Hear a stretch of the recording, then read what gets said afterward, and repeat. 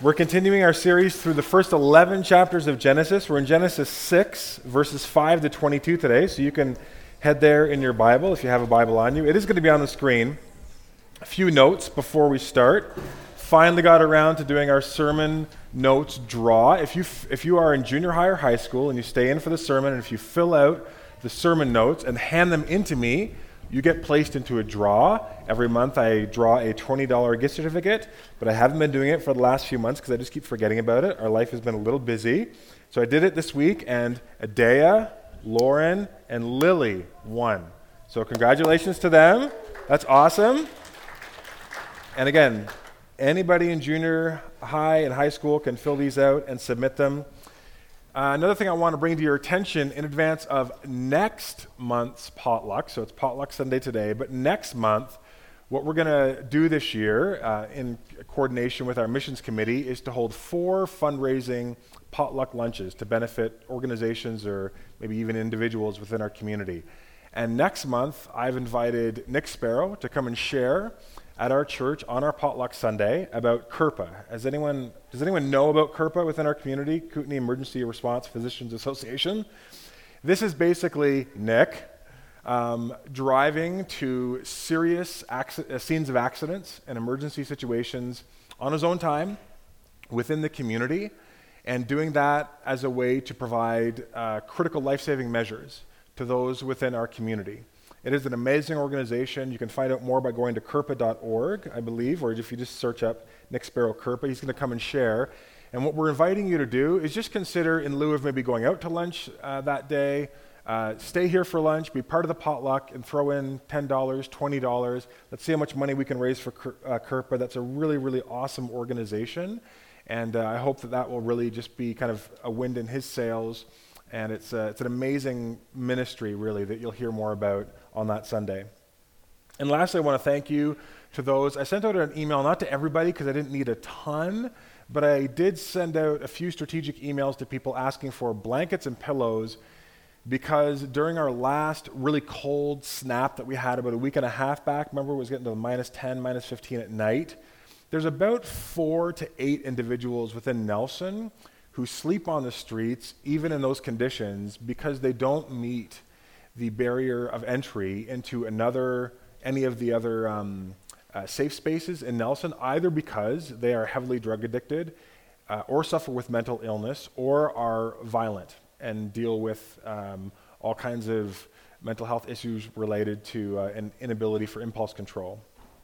I was contacted by Peter Lemaire, who works through Anchors, and he said, hey, would your church be able to donate some pillows and blankets, because we're looking for a church space to staff with volunteers to help those people. Make a long story short, the United Church has opened up their basement on nights that go colder than minus 8 and that are really, really challenging for these individuals. They're going to staff it with people in the healthcare field because regular volunteers just don't cut it for this kind of high needs population. But we donated, a number of people from the church donated blankets and pillows, and we also purchased for them 4 foamies that they can use just to make the evening more comfortable. So I want to say thank you for those who were involved in that as well. And thank you for those of you who give, because part of those funds for the foamies came out of our community outreach. We're always looking for ways to bless and serve real tangible needs within our community. So everyone here was a part of that if you give just generally. Okay. Genesis 2, verses 5 to 22, kind of a precursor to the flood. This is God. We're kind of getting a window into God's heart, and we're seeing the plans being put into place between God and Noah. The Lord saw how great man's wickedness on the earth had become, and that every inclination of the thoughts of his heart was only evil all the time. And the Lord was grieved that he had made man on the earth, and his heart was filled with pain. So the Lord said, I will wipe mankind, whom I have created, from the face of the earth, men and animals, creatures that move along the ground, the birds of the air, for I am grieved that I have made them. But Noah found favor in the eyes of the Lord. And this is the account of Noah. Noah was a righteous man, blameless among the people of his time, and he walked with God. Noah had 3 sons, Shem, Ham, and Japheth. Now the earth was corrupt in God's sight and was full of violence. And God saw how corrupt the earth had become, for all the people of earth had corrupted their ways. So God said to Noah, I am going to put an end to all people, for the earth is filled with violence because of them. And I'm surely going to destroy both them and the earth.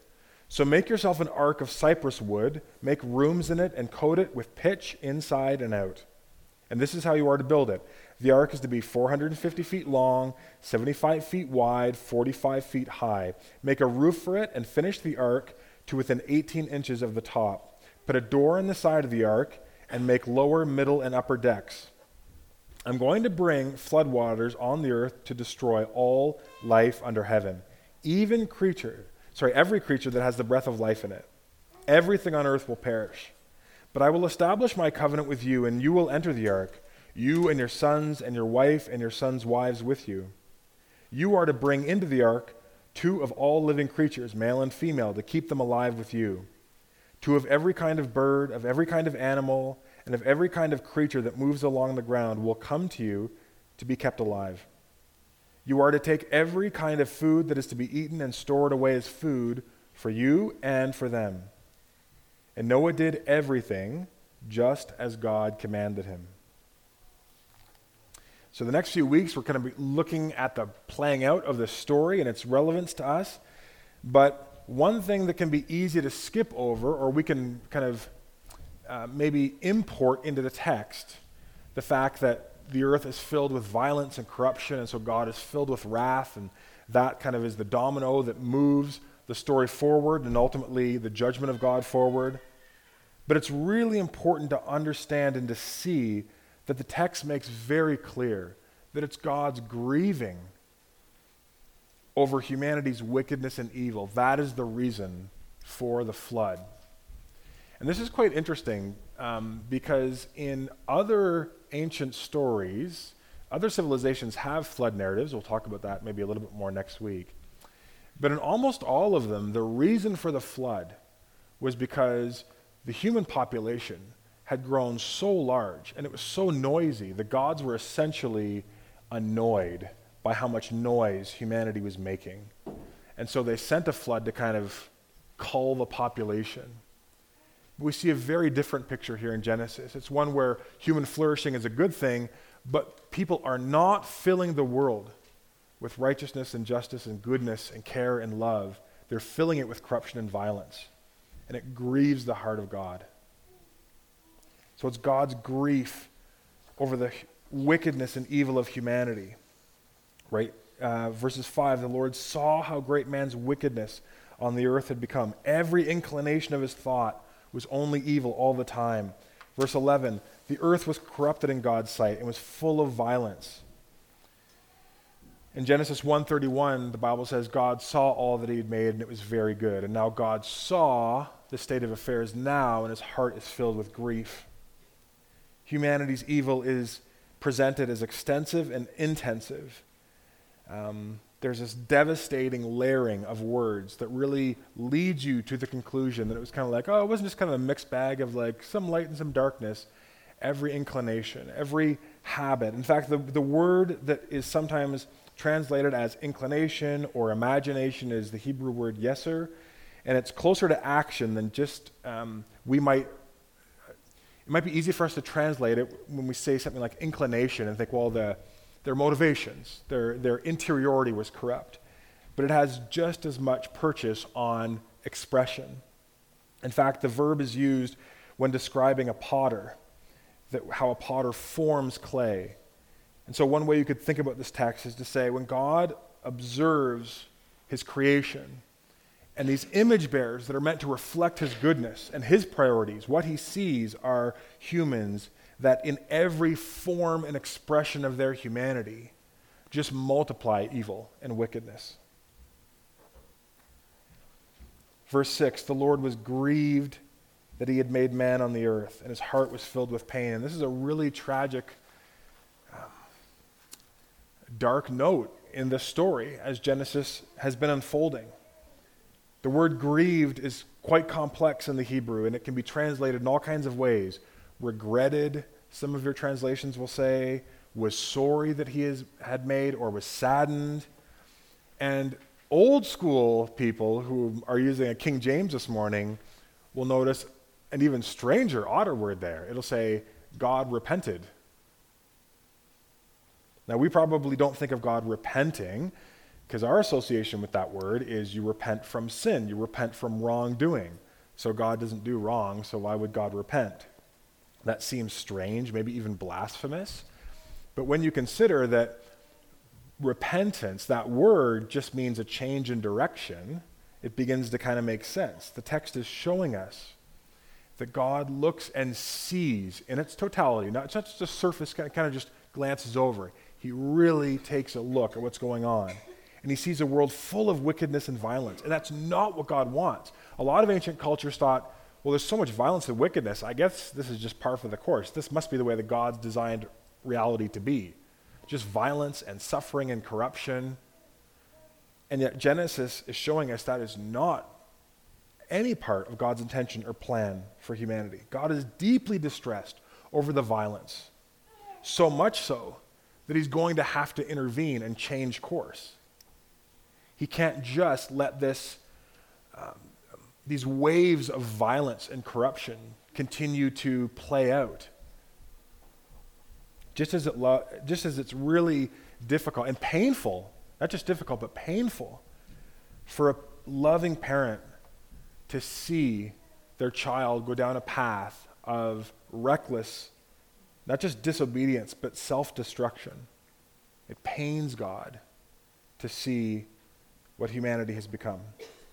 And with sin reaching its full measure, God realizes he has to change direction. He has to intervene with a serious judgment in order to prevent this pain and exploitation and violence to continue.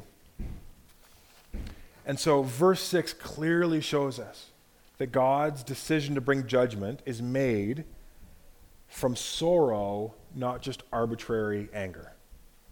And I think that's really important to keep in mind when we talk about this judgment of God or any of the other judgment of God in Scripture.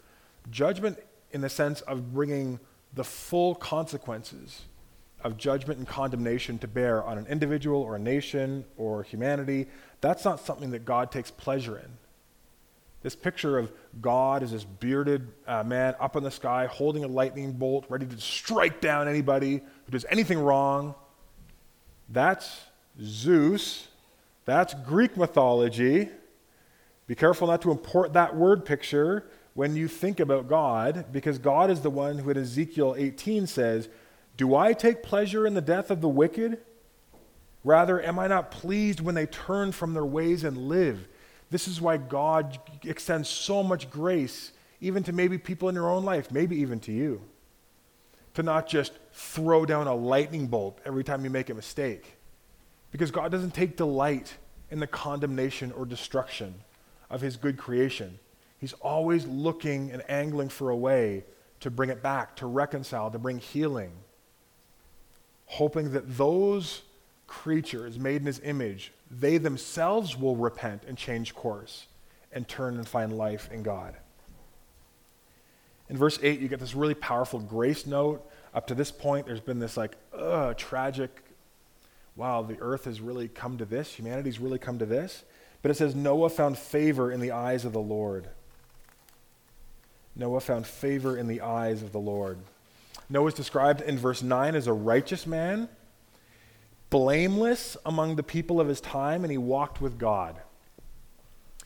Sometimes when you're reading the Bible, maybe especially for Christians, the gears in our head can kind of get stuck a little bit because we're like, well, wait a second, what does that mean that he's righteous or that he's blameless? Does that mean like he's like sinless, like Jesus? Because we tend to associate like holiness and righteousness with Jesus, and we're probably or hopefully familiar, if we spent any time studying Scripture, with some of these core truths that come out of, let's say, Romans 3, where Paul is saying, there's no one righteous. No one could actually claim to be righteous, not even one person. Everybody has sinned and fallen short of the glory of God. And so we can sometimes have a hard time with these Old Testament texts that treat certain people as different and call them righteous. But what's important to understand about those texts is that when this text is signaling that Noah was righteous, it's not referring to righteousness in an absolute term, in an absolute way compared to God, right? It's not saying Noah was capital R righteous. He was blameless, meaning he had no sin. And the text gives us clues as to that. It says he was a righteous man, blameless among the people of his time. Noah is righteous in comparison to the people around him. It's from a human point of view. There are things about Noah's life in that he did, maybe to the letter of the law, imperfectly follow God, so he wasn't sinless, but his disposition was one where he wanted to please and honor God. And that allowed him to be called righteous. So we might today look at a group of people, and there might be one or two people that really stand out as having character or elements of who they are that are really commendable and praiseworthy. And we might say, kind of reflexively, wow, that's a really good person. You know, I might say that about someone. I'm not saying they're good, capital G, like God is good, blameless, sinless. That's not, Jesus says only God is good, and he's talking about it in that absolute way. But comparatively speaking, there are people that do reflect to a greater degree God's intention for what it means to be a person fully alive and living for God's glory. The Lord says to Noah, we'll look at this next week, chapter 7, verse 1, "Go into the ark, you and your whole family, because I have found you righteous in this generation." So God isn't saying, hey, Noah, you're perfect, so the judgment doesn't apply to you. Noah is just as much a recipient of God's grace as anyone else. But God does take note of the fact that Noah was trying to walk with him.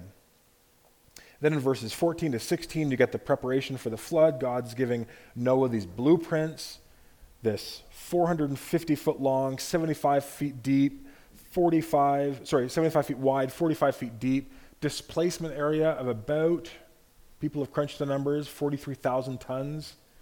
And what's interesting about the ark is that it really doesn't have an ancient parallel in terms of boats. So when these designs are coming down from God, this isn't something where Noah's like, oh yeah, like I totally saw that same one at like Home Depot was set up, and like I see where this is going.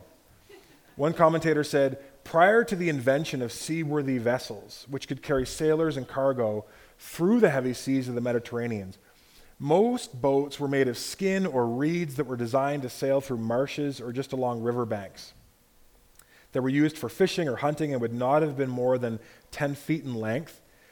True sailing ships with a length of up to 170 feet are depicted in Old Kingdom Egyptian art, which is about 2,500 years BC. So this text in the story would predate that. And they do show up in Ugaritic or Phoenician texts about another 1,000 years closer to when Christ was born. But even this late, they still generally, these vessels are still generally designed to operate within sight of land. And so when Noah is getting these instructions, there is a very, very big leap of faith that Noah has to take here. Because this is not a kind of vessel that he would have looked around and had any sort of frame of reference towards.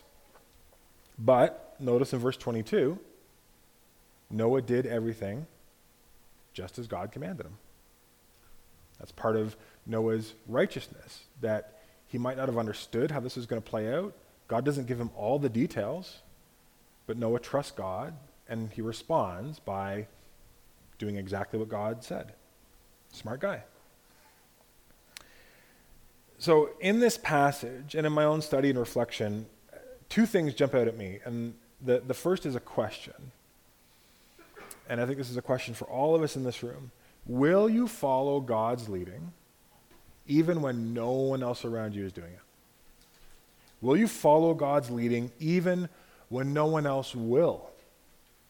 Now that's the framing question, but there's all kinds of nuanced questions underneath that, like, are you going to listen to and trust God and obey God even when you have little or no support from your family or your friends or the community around you? Will you follow God's leading even when his direction and plan doesn't seem to make sense? When you're not given all the details, you're not given steps 1 through 10, you're given step 1. And from your perspective, you honestly cannot figure out how that step 1 is even really a step in the right direction. Will you follow God even if it means a very serious change to life as you know it? Because think about what this represents for Noah. This is what's going to happen, Noah. This is what I need you to do. There's no and then in 5 years, this is where you're going to be, and this is the future of what everything's going to look like. The horizon for Noah's future is very, very fuzzy, but he still trusts God. But he also understands that this is a no turning back thing. I'm either moving forward with God or I'm not. But I'm not going to find myself in the same situation a year from now. My life is going to look different. Now, these are questions that were placed before Noah, but they're also questions that kind of echo down through the biblical story. They find their way before many, many characters in the Bible, and this morning they're finding their way before each of us. They're finding their way before us as a community. They're finding their way before you as individuals, within your marriages, within your families. With a high degree of confidence, I would say God has not revealed himself to anyone here, instructing you to build a boat. But he has revealed himself to you and called you to follow him as a disciple in the person of Jesus. Will you follow Jesus? Will you follow Jesus even when no one else around you is doing it? There's no social reinforcement. There's no cachet for doing it. There's no status that gets accrued to you. Will you follow and trust Jesus even when his ways seem counterintuitive at best, or maybe even foolhardy at worst? To begin taking time out of your busy, full life to pray, to engage the scriptures and read them, and to seek to obey them, to forgive those who have genuinely and seriously harmed you, to begin making Jesus' priorities your priorities, to begin aligning your finances with what honors God, with your schedule with what honors God, begin serving, begin really grappling with what does it mean for me to lay down my life so that increasingly, not perfectly, but increasingly, people around me know that I think God is kavod. He is glorious. I want them to see that. When they come into contact with me, I want them to come into contact with someone who is increasingly conformed to Christ-like behavior, attitude, posture. Will you follow Jesus even though it will inevitably mean a change to life as you know it?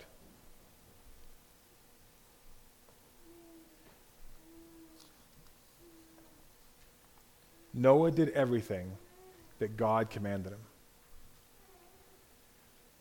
As Christians, we are called to look to Jesus and to bear our hearts before him and say, God, I am scared. I don't see how this is going to work. These plans seem odd. I don't know how to forgive in my own power. I don't know how to move forward into what you're calling me to do. But would you give me grace and strength to do what you've commanded me to do? And give me grace and faith to do it, God, even if no one around me is doing it. No one in my youth group, no one in my church, none of my friend circles, no one at work, no one in my small group.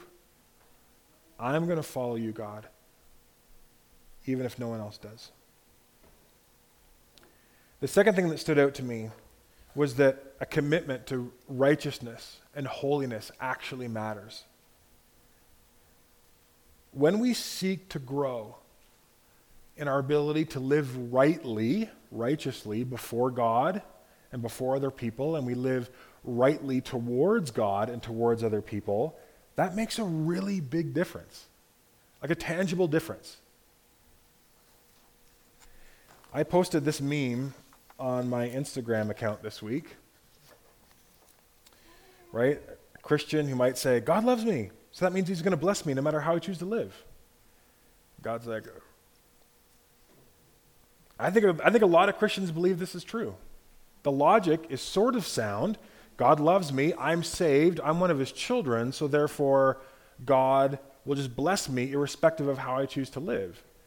And there's kind of a yes, no, there's a little asterisk that you have to put there. Because yes, there are huge blessings that come automatically, unconditionally, as part of our justification before God. The moment that we yield our lives and hearts to Jesus, in that moment, the Bible says a number of things happen independent of us. It's not works. We are saved by grace. And in that moment, we are saved. We are given the gift of eternal life. We're sealed, the scriptures say. Scripture says we are adopted as sons and daughters of God. We're forgiven. We're cleansed. We're empowered into a new kind of life. God begins to immediately soften our heart of stone and make it a heart of flesh. There's now no condemnation for those who are in Christ Jesus. And nothing can separate you from the love of God that is in Christ Jesus. There are these capital B blessings that are automatic, that are just part of the supernatural birthright of every Christian as part of being God's child. But there are many, many other blessings, lowercase b, that are contingent upon our cooperation with God and our desire and striving to walk with God now that we are his child, now that we are forgiven. We're not walking with God in order to be forgiven or in order to earn our salvation. Now that we have received those capital B blessings, we learn to walk with God so that he can give us other blessings. You're not going to experience the blessing of relational harmony in your life if you are not practicing the principles of relational harmony that Jesus invites you into. If I just go through my life as a Christian and hard-heartedly decide to not forgive, hold on to resentment, I shouldn't expect my relational landscape to be filled with shalom and good things. That's not because God doesn't want it to be filled with good things and to be filled with harmony, but I'm in a sense cutting off that blessing through my own disobedience. God still loves me. I'm still saved, but I'm walking in disobedience, and there's going to be a disharmony that results. So whether it's relational harmony or financial peace or a certain degree of physical wellness, there's these conditional things that demand our action and our obedience. And God, like a loving father, wants to bless his children with more than just salvation, with power in his presence and true prosperity across the dimensions of human life. But if we, as Christians, live in such a way that we're rejecting or ignoring God, then we shouldn't expect all these other blessings. We should expect, the book of James says, discipline. And that means the little decisions that you make every day of how to invest your time and your talents and your treasure, those things really matter. That's not just an add-on, like striving for personal holiness and to live rightly before God. Like that's for like Jesus keeners. Like I'm saved. Like I pop into church once in a while, but like I'm not like that kind of like, ooh, all to Jesus I surrender. It's like, no, that is the heart of the Christian life. When you see who Jesus is, when you see his weight and significance, you want to live into that vision more and more. You want to root out sin in your life. You are increasingly not okay in any area of your life with sin kind of getting a grip on you and pulling you down and holding you back from pursuing what God has for you. Now, please don't hear me equate obedience with some kind of mechanistic understanding of blessing, right? Oh, I do my devotions this morning, so therefore God's going to bless me in this particular way. Or if I give this to the church, this is going to happen. Or if I say these words, this is going to happen. It's not mechanical. It says Noah walked with God. It's this posture and heart that says, God, today I want to honor you. And when I don't, sensitize my spirit to that, teach me how to ask you and other people for forgiveness and to repent, to change direction, so that I walk away from that mode of being. I want my life more and more to reflect you. I want to go in your direction.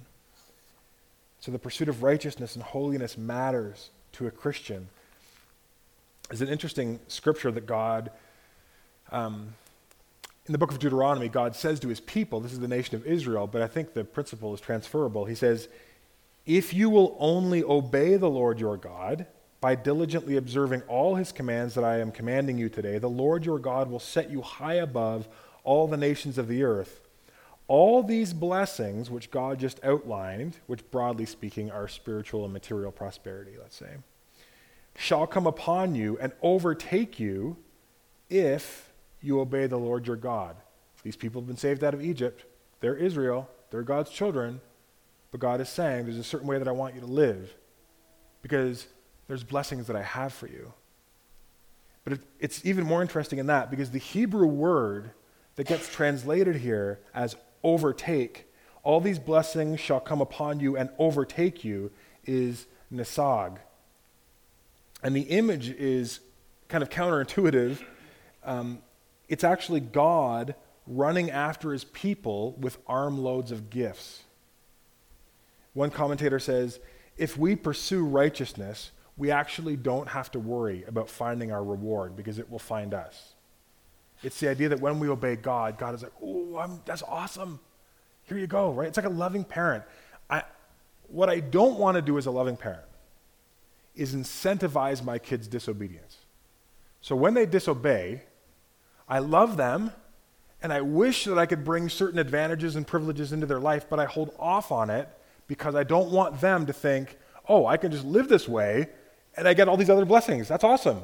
My dad must really love me. No, I really love them so that when they do what isn't right, I hopefully gently correct them. I know it's not always gentle, Lauren, but it is, and that's for me to ask for forgiveness for God and my kids. But when I see them doing right and living rightly before God and other people, there are these extra blessings that I want to give them, that I want to extend to them. And that's my heart. That's my fundamental posture. It isn't like, earn my love, earn my approval. It's like, I have all this for you, but I also want to be judicious in terms of how I hand it out. And that's the picture that you see here. God has given so many blessings unconditionally to us in Christ. And God cannot bless disobedience. He can't bless one of his children who are walking in an ongoing sinful, self-centered disposition through their days and their weeks and their months. So the question that I thought about this week and I want to present before you is, where do you need to repent? Where do you need to change course, change direction in a particular area of your life so that God's blessings can overtake you? So that instead of interfering with God's ability to bless and bring harmony and shalom and goodness into your life, you can yield to Jesus and begin receiving the gifts that he has for you.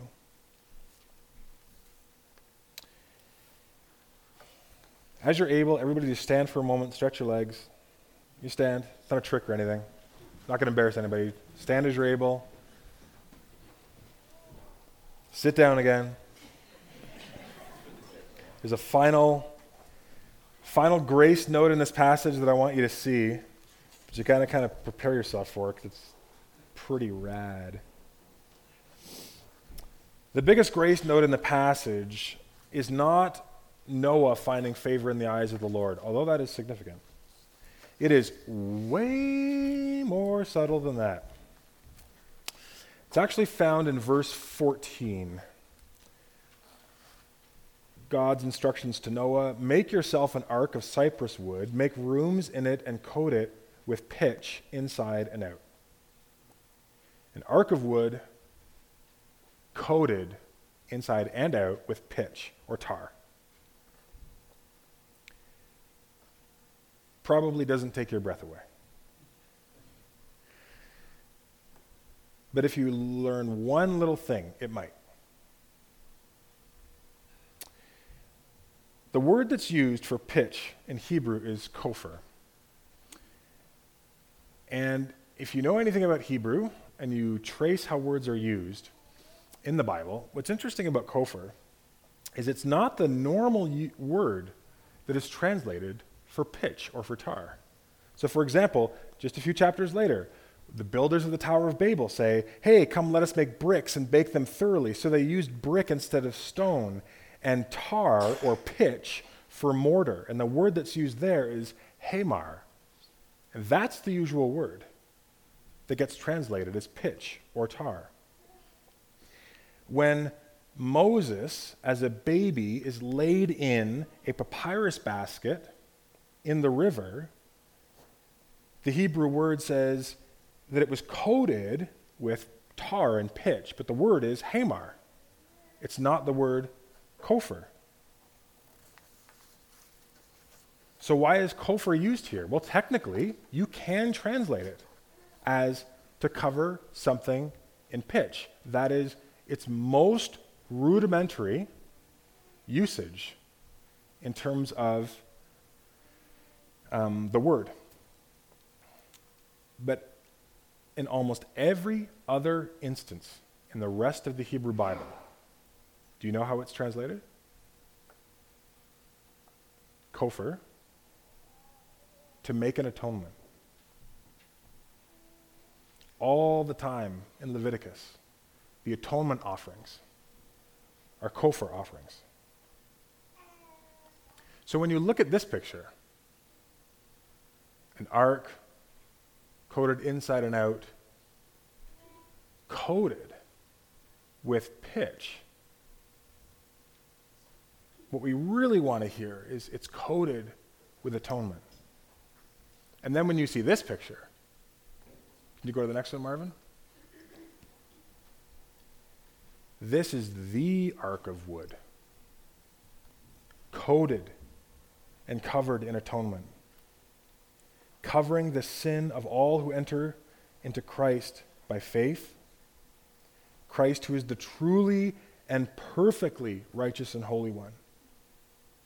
Christ, who comes to seek and save those who are at risk from being overwhelmed by the flood of sin's power and sin's penalty.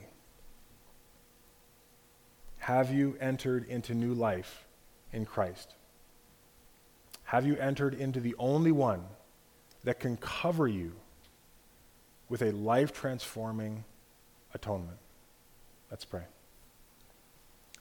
God, as we continue to worship you, may you